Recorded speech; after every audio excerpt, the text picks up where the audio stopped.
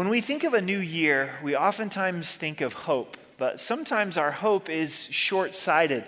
We're only looking at this life. And what's so great about Revelation 19 is it gives us the hope, the reality that Christ is going to return. When we describe hope, we think of it oftentimes as a wish or a whim, but biblical hope is the confident expectation of coming good. When Jesus died, rose again, and ascended to be with the Father, the disciples are witnessing this, looking up at the sky, and the angel comes to them and says, "Guys, what are you doing? You've got a job to do." In the same manner that he was taken up, he's going to return. Jesus is going to return on Mount of Olives. We know that biblically. We know that scripturally. Christ is going to return. So that's our hope, and that's where we fix our attention. There's two words that sum up this chapter. It's Alleluia and Amen. As heaven is watching these events unfold of Christ's return, they respond with Alleluia, which is praise the Lord, and Amen, which is so be it. We get to enter into that chorus this morning through faith. Of God, praise you, praise the Lord, hallelujah, and amen, so be it. Christ, you're coming, you are returning. Verse 1, after these things, I heard a loud voice of a great multitude in heaven saying, Alleluia, salvation and glory and honor and power belong to the Lord our God. After these things, what things? It's been a few weeks since we've been in Revelation, but God brings judgment upon Babylon, this world's system. Economic Babylon, religious Babylon, political Babylon that had destroyed so many lives. And the response of heaven, this response of the great multitude in heaven of God bringing this just judgment is Alleluia. When we think of heaven, think of the amazing corporate worship that is going to take place. Don't you love singing together? I mean, it's great to sing by ourselves and worship the Lord, but there's something powerful about God's people taking time to be together and to lift our voices to the Lord. Don't think of heaven as you being alone at the throne room of God with your Spotify account. This is a great multitude lifting their voice in worship to the Lord, Alleluia. There's something about a big multitude of people responding at once.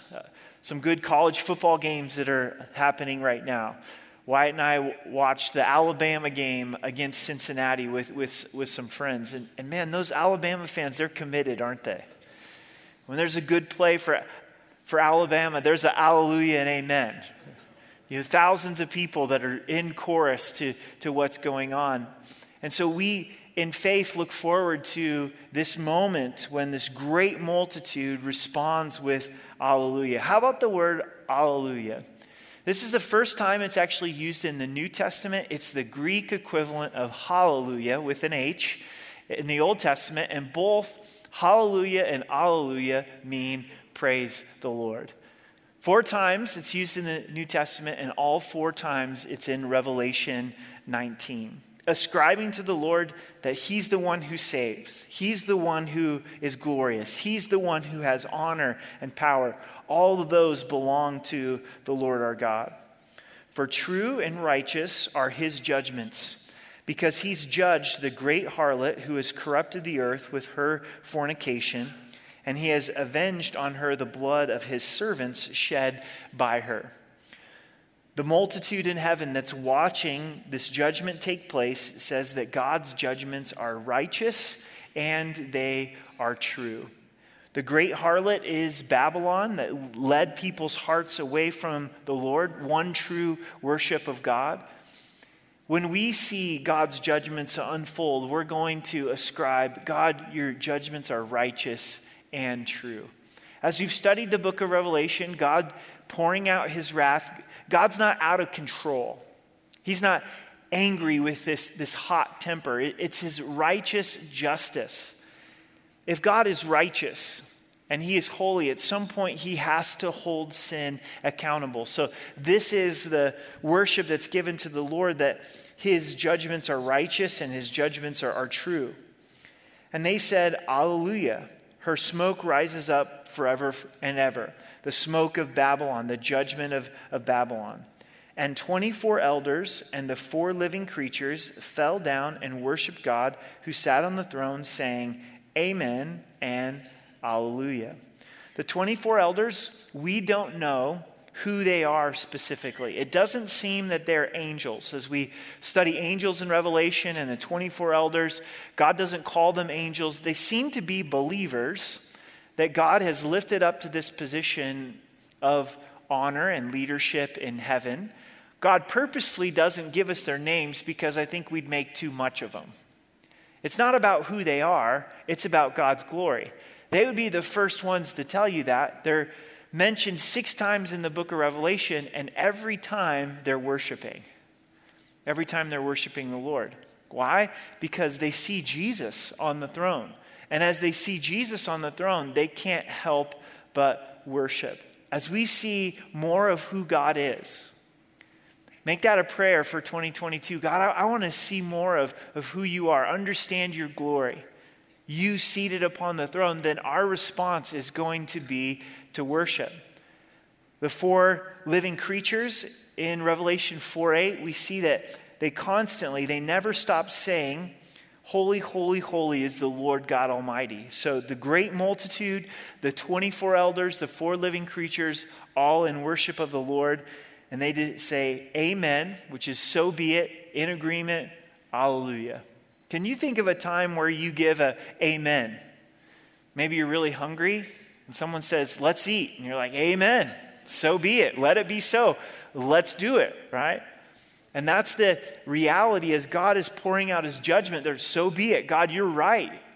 You're right in pouring out this judgment upon the world. And praise the Lord. Alleluia.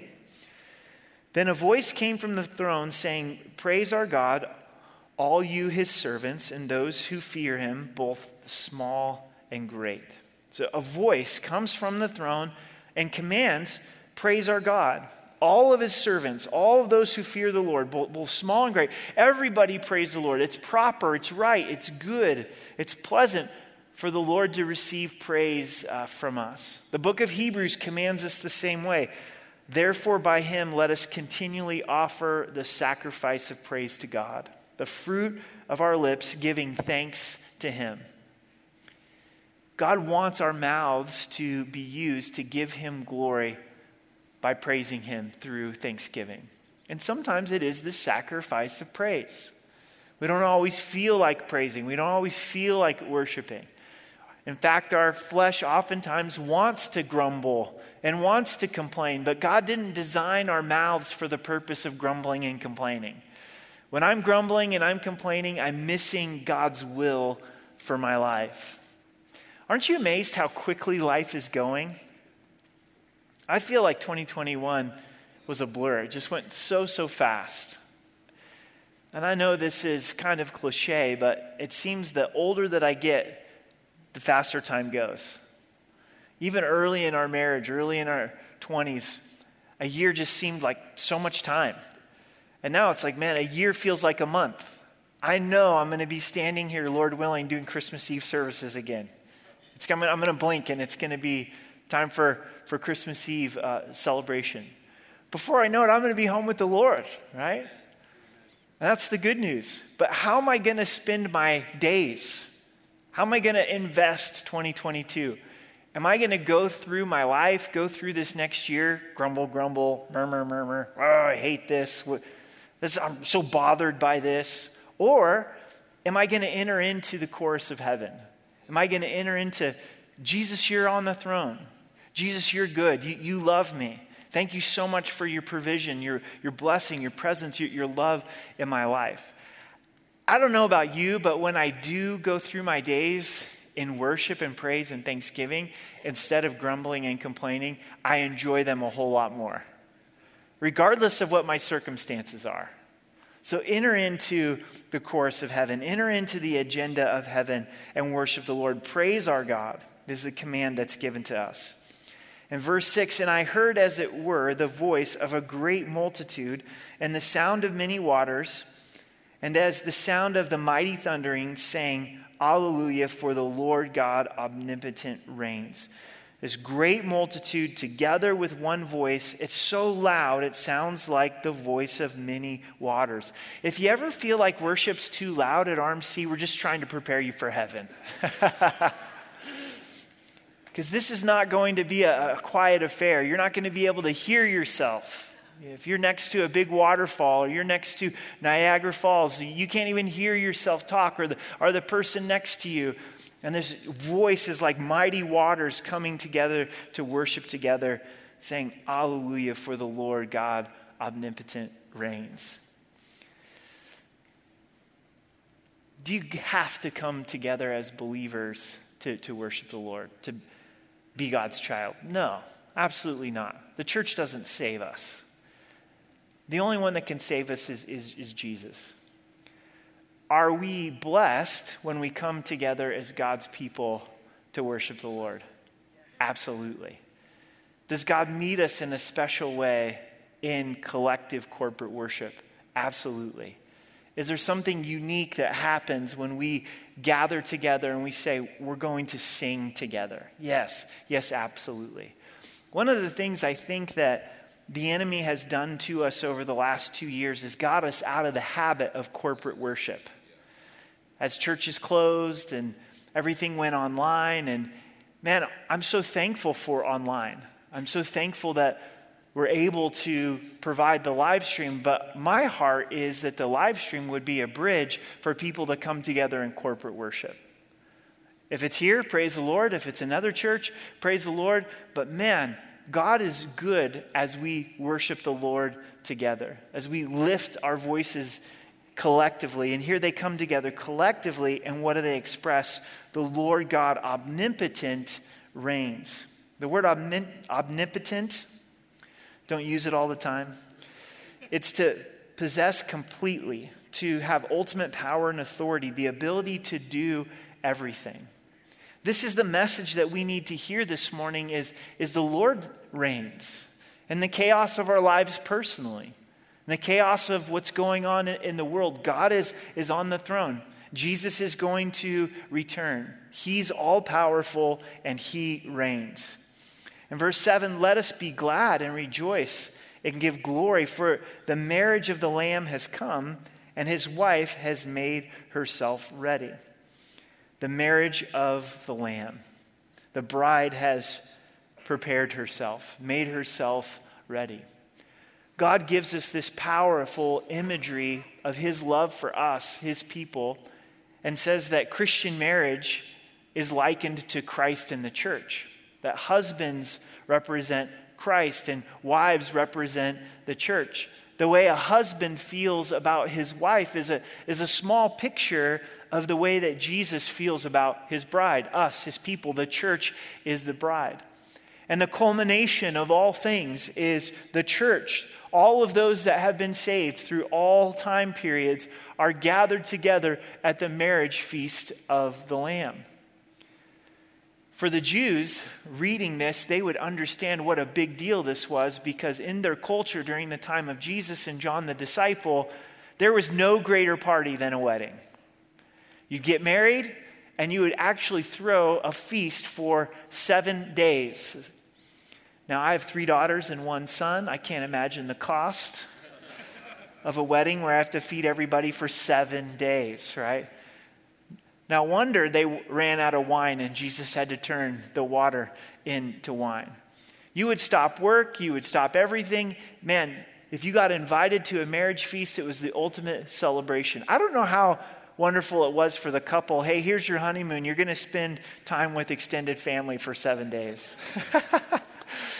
But it was this wonderful time involving food. And as we look forward to heaven, this ultimate relationship with Jesus, gathered together with all people, and Jesus has prepared food for us. Did you know God's into food? Have you ever thought about it that way before? He could have created us like an iPhone, where you just plug in at the end of the night and get all the nutrients that you need. We'd probably be more healthy because you'd get the perfect amount of calories, right? This is exactly what you need. But God designed us actually fairly weak where we need food. We need to stop and drink. We need to stop and eat. And it's for a purpose of causing us to rely upon Him in dependence and thanksgiving and bring us together as people. Think about how much less time we would have with people if it wasn't for food. We've just finished a week of feasting with food, haven't we? With family and friends, and it's glorious to be able to spend time together. God had feasts for the children of Israel, and they all involved food as they were celebrating the Lord, as they were celebrating each other. We read the Gospels, and Jesus was always eating. He was the friend of sinners. He would have meals with the sinners. He rose from the dead, and he's having meals with the disciples. He's preparing breakfast for Peter to restore him. So God has this feast that is prepared for us, and how our hearts long for this. Imagine the food in heaven. You're not going to count carbs. You're not going to count calories. It is going to be organic, right? But by the way, 10 out of 10 people that eat organic die. Even if you eat organic, you're eventually going to die. And yes, the food is going to be wonderful, but the relationship with Christ, the bridegroom, his love for us, the love of the church for Jesus, that we've prepared ourselves, that we're ready to enter into eternity with Christ through the gospel. And verse 8, and to her it was granted to be arrayed in fine linen, clean and bright, for the fine linen is the righteous acts of the saints. So the church, the bride, is in this fine linen prepared for Christ. Now don't be confused. Salvation is only provided through the blood of Jesus. It's the blood of Jesus that we're robed in. We're robed in Christ's righteousness. We're justified, declared righteous by the Lord. So where does this righteous acts of the saints come in? Not to earn or deserve salvation, but to express worship to the Lamb, to express worship to Jesus. Please hear me on this. You are never going to regret serving the Lord. Never. It doesn't always pan out the way that we think it will in this life, but in the eternal life, God is going to graciously reward for serving Him. Jesus tells us if you bring a cup of cold water to a child in His name, He's going to reward.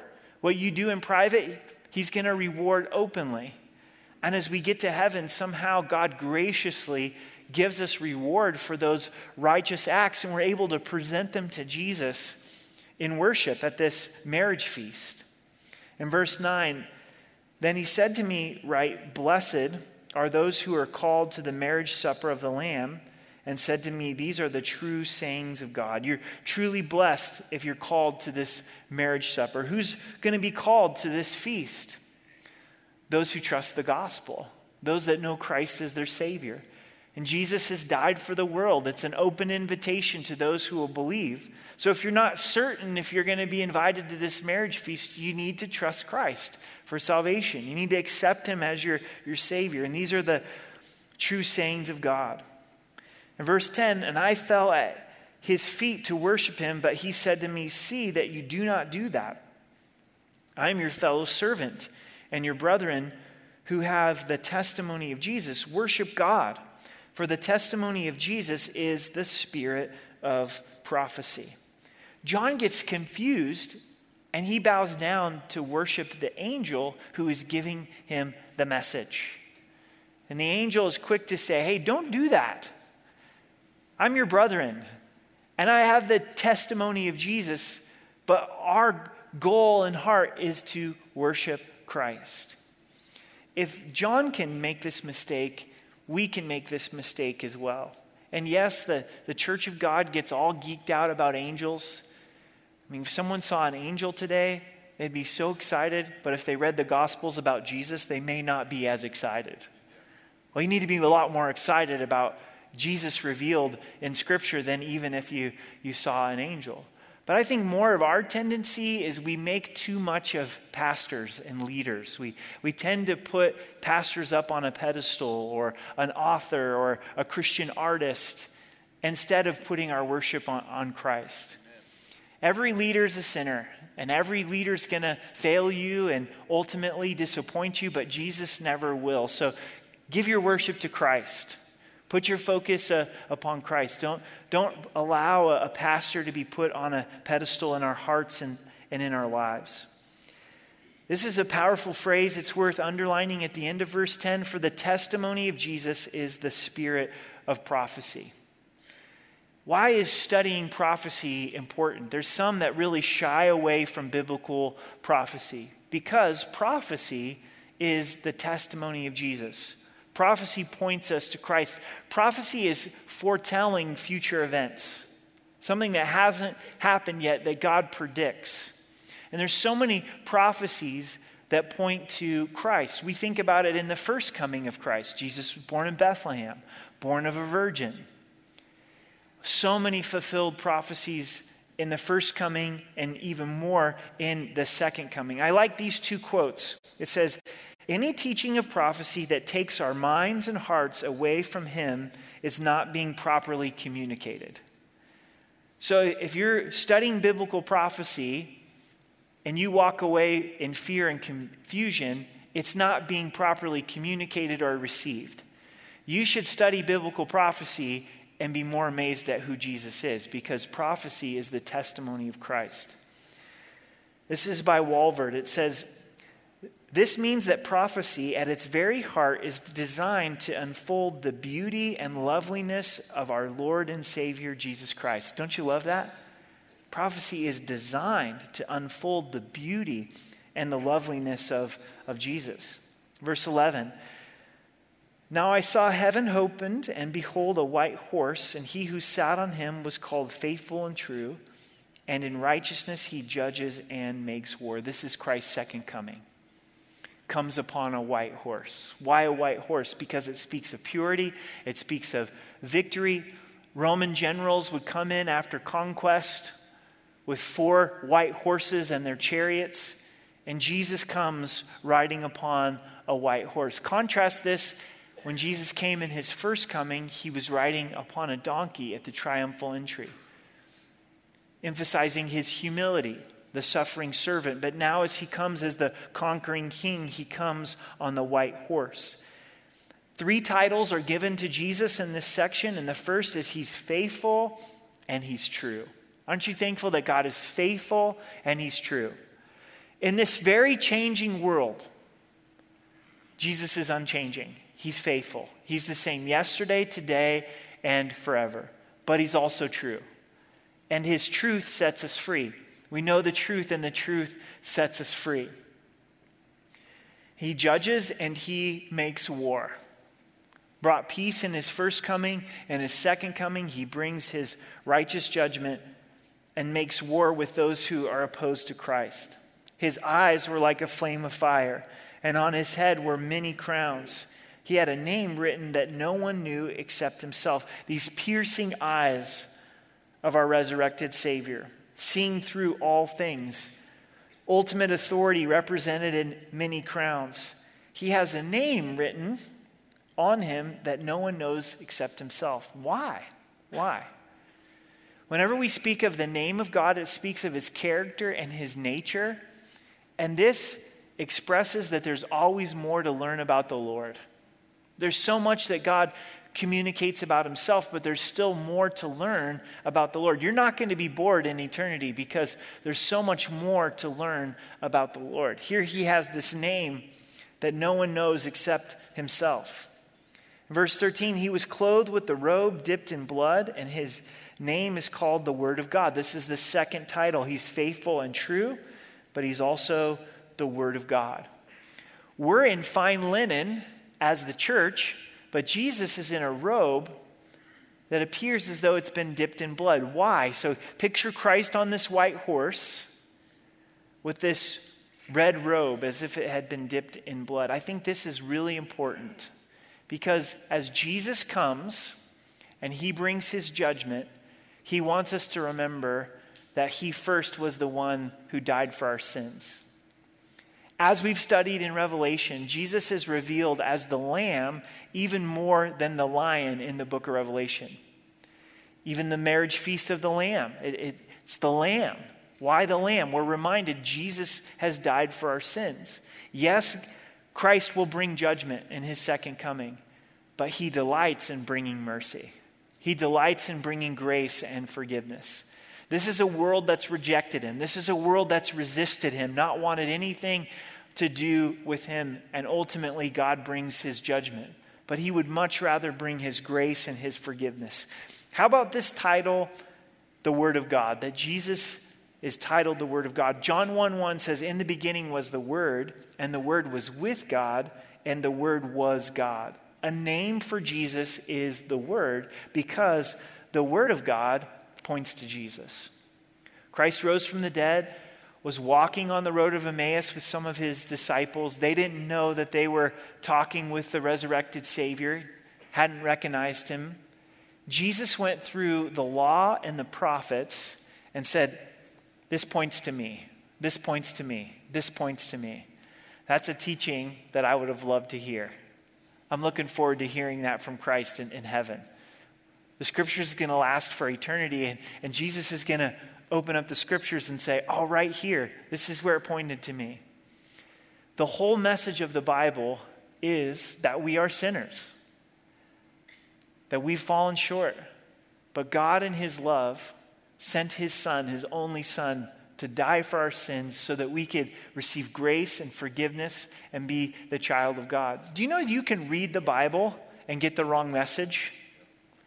The scribes and the Pharisees studied their Bible. It's not that they lacked for time in the Word of God, but as they studied it, they made it all about themselves, and specifically their own works of righteousness, instead of seeing their need for Jesus.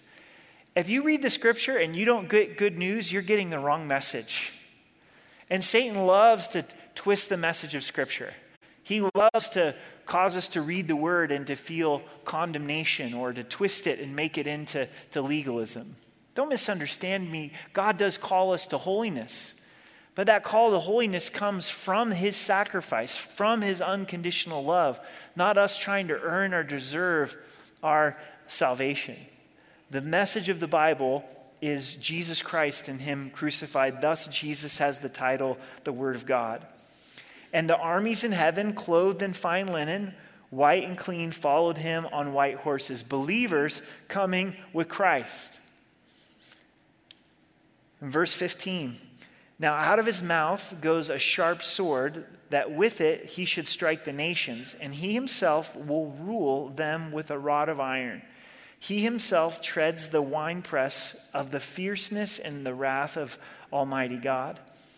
And he has on his robe and on his thigh a name written, King of Kings and Lord of Lords." You know, sometimes like boxers or fighters will have their robe that they wear and it's got their fighting name on it. Well, here Jesus with his red robe, here's his name, King of Kings and Lord of Lords. And it's also written on his thigh that he is king, King of Kings and Lord of Lords, and he's now holding the nations accountable. As we view our world today from a geopolitical international context, I think it's safe to say that most of the nations of the world don't feel accountability to God. Most leaders of nations don't see themselves as being accountable to God, ours included.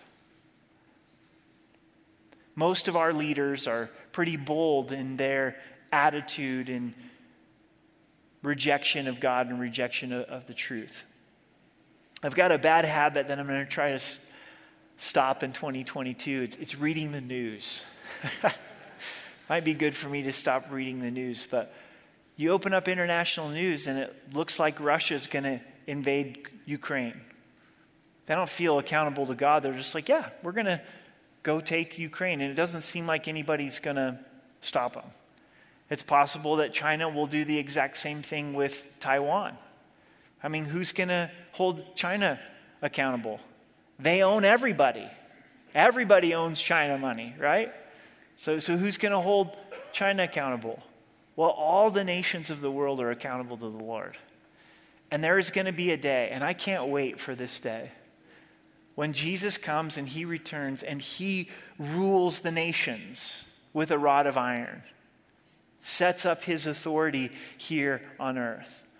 All of the political desires that we have as believers is ultimately a yearning for Jesus to be in charge. That's really what we're longing for. Is it important and is there a place for believers to be involved in the political process and run for office? Absolutely. I think we've seen that even more than ever.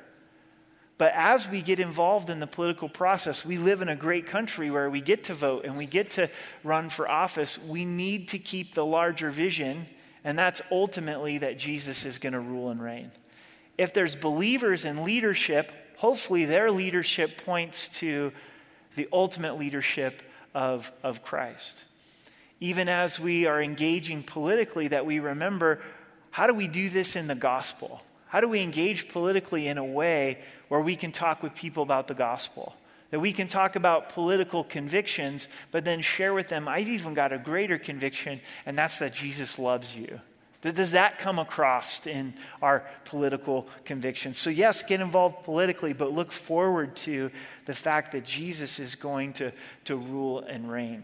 Verse 17, then I saw an angel standing in the sun, and he cried with a loud voice, saying to all the birds that fly in the midst of heaven, come and gather together for the supper of the great God, that you may eat the flesh of the kings and the flesh of the captains and the flesh of the mighty men, the flesh of the horses and those who sit on them, and the flesh of all people, free and slave, both small and great. So the birds are called to eat the flesh, the carnage of those that are making war against the Lord.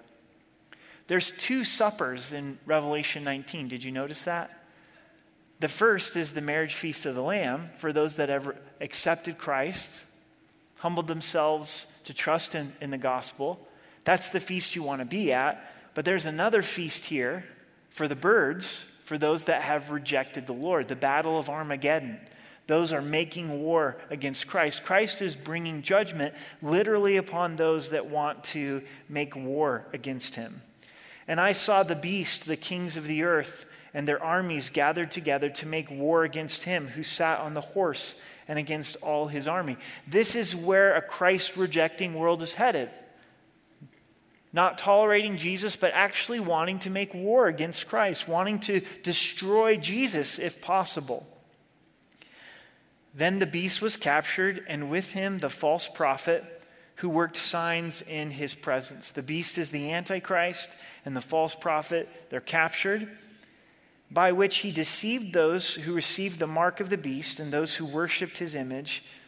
These two were cast alive into the lake of fire burning with brimstone. So eternal judgment upon the Antichrist, the false prophet, and those that had received the mark of the beast and worshipped the beast's image.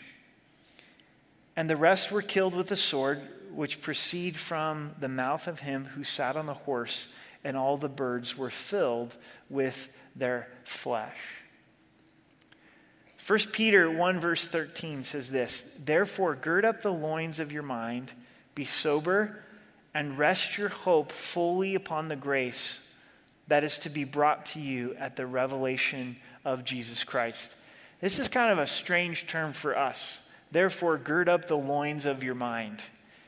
Because in the ancient world, men wore robes, so if they were going to go to action, they would have to gird up their robe.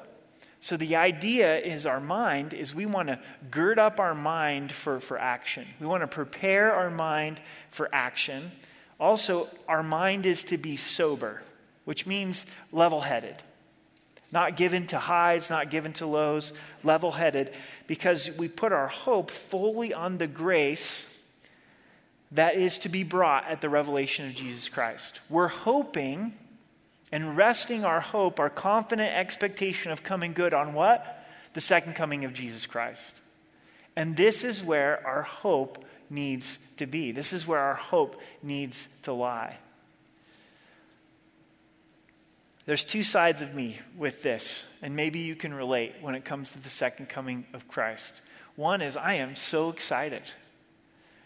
I am certain about one thing with 2022. It is going to bring us closer to the second coming of Jesus Christ than anybody's ever been before, right? I get really excited about the marriage feast of the Lamb. Man, it's going to be incredible. No more sin, no more suffering. This amazing feast with the Lord, with believers, all believers. Man, it's going to be so good. But then the other side of me is I get busy in life and I stop thinking about the second coming of Jesus Christ. Consumed with bills that have got to be paid, laundry that needs to be done. Man, laundry feels eternal in this life. Just never quits. Dishwasher's broken, got to get that fixed. Groceries and the challenges of life. And we're in a little bit of a hiatus here, but man, unless the rapture happens, Monday's coming and we got to go back to work, right? The holiday is over, and so as we get into the grind of daily life, it's easy to forget about the second coming of Jesus Christ. In Philippians, it says, let your gentleness be known to all because Christ is at hand. So as the world's going crazy, it's not that we don't engage in the world, but we're able to engage in the world with this hope of saying, hey, I know Jesus is going to come. I know Jesus is going to make all things right. If our takeaway of the second coming of Jesus Christ is that we don't get engaged in this life, I think we've missed the message. If you're like, Jesus is coming, I'm racking up the credit card debt. No, that's not really the message. The message is that Jesus is coming, so I want to live for him. I want to live in confident expectation. I want to point as many people to the grace of God as possible, because if the heart of God is that people would experience his grace and forgiveness, not his judgment, then this is the time to be loving and sharing. This is the time to be pointing people to Jesus Christ. Really wrestle with that a little bit this morning. Do I really believe that Jesus is coming? That Revelation 19 is true? And if so, if I do believe he's coming, then how would that impact my daily life? Because this is an important teaching. Jesus told us to watch and be ready for his coming. It was important to the early church. It's all over the epistles. And so it's got to be important for our hearts and our lives to lift our eyes and go, Jesus, you're coming. So what does that mean now for the rest of today? What does that mean for tomorrow morning? Lord, I want to love you. I want to serve you. I want to know you. I want to make you known. Would you stand with me and let's pray together?